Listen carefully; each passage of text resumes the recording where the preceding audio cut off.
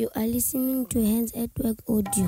Meanwhile in Africa. Meanwhile in Africa. In Africa. In Africa. In Africa. Meanwhile in Africa. Meanwhile in Africa. Friends, when we speak about vulnerable people, we can be so flippant. It can be so quick to see and to forget. We have developed the capacity to see suffering firsthand with our own eyes and then to try and contextualize it into our lives and just to carry on. This year, as I visited many Hands at Work communities in Africa, I painfully became so aware just how tough it is to be so vulnerable.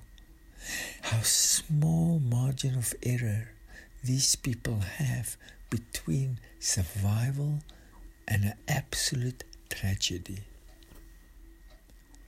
How a few weeks of no rain could have a devastating impact, not just on a community, but on many communities.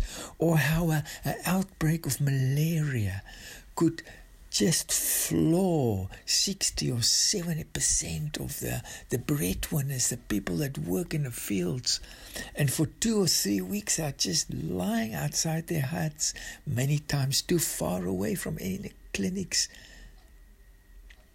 The impact that has on those families, those children, is devastating.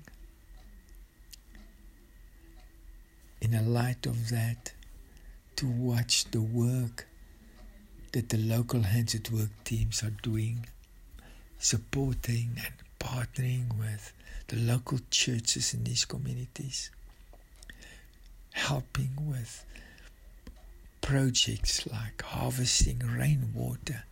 And suddenly, some of our care points that care for children, 200 children, where the ladies have to walk for an hour or two to go and fetch water and to carry it on their heads back to the care point just so they could boil some food.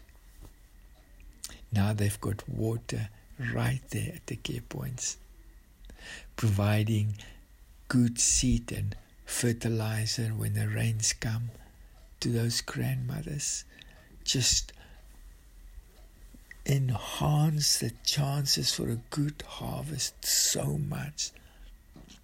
Just helping them to cope when things like cholera comes to their villages, like it happened in Zambia in January this year.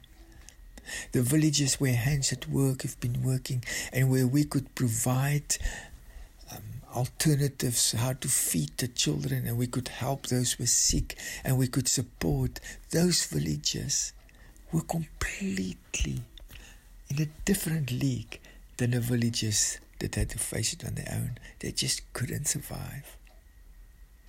Yes, friends, like Jesus in our lives, we just can't survive without him.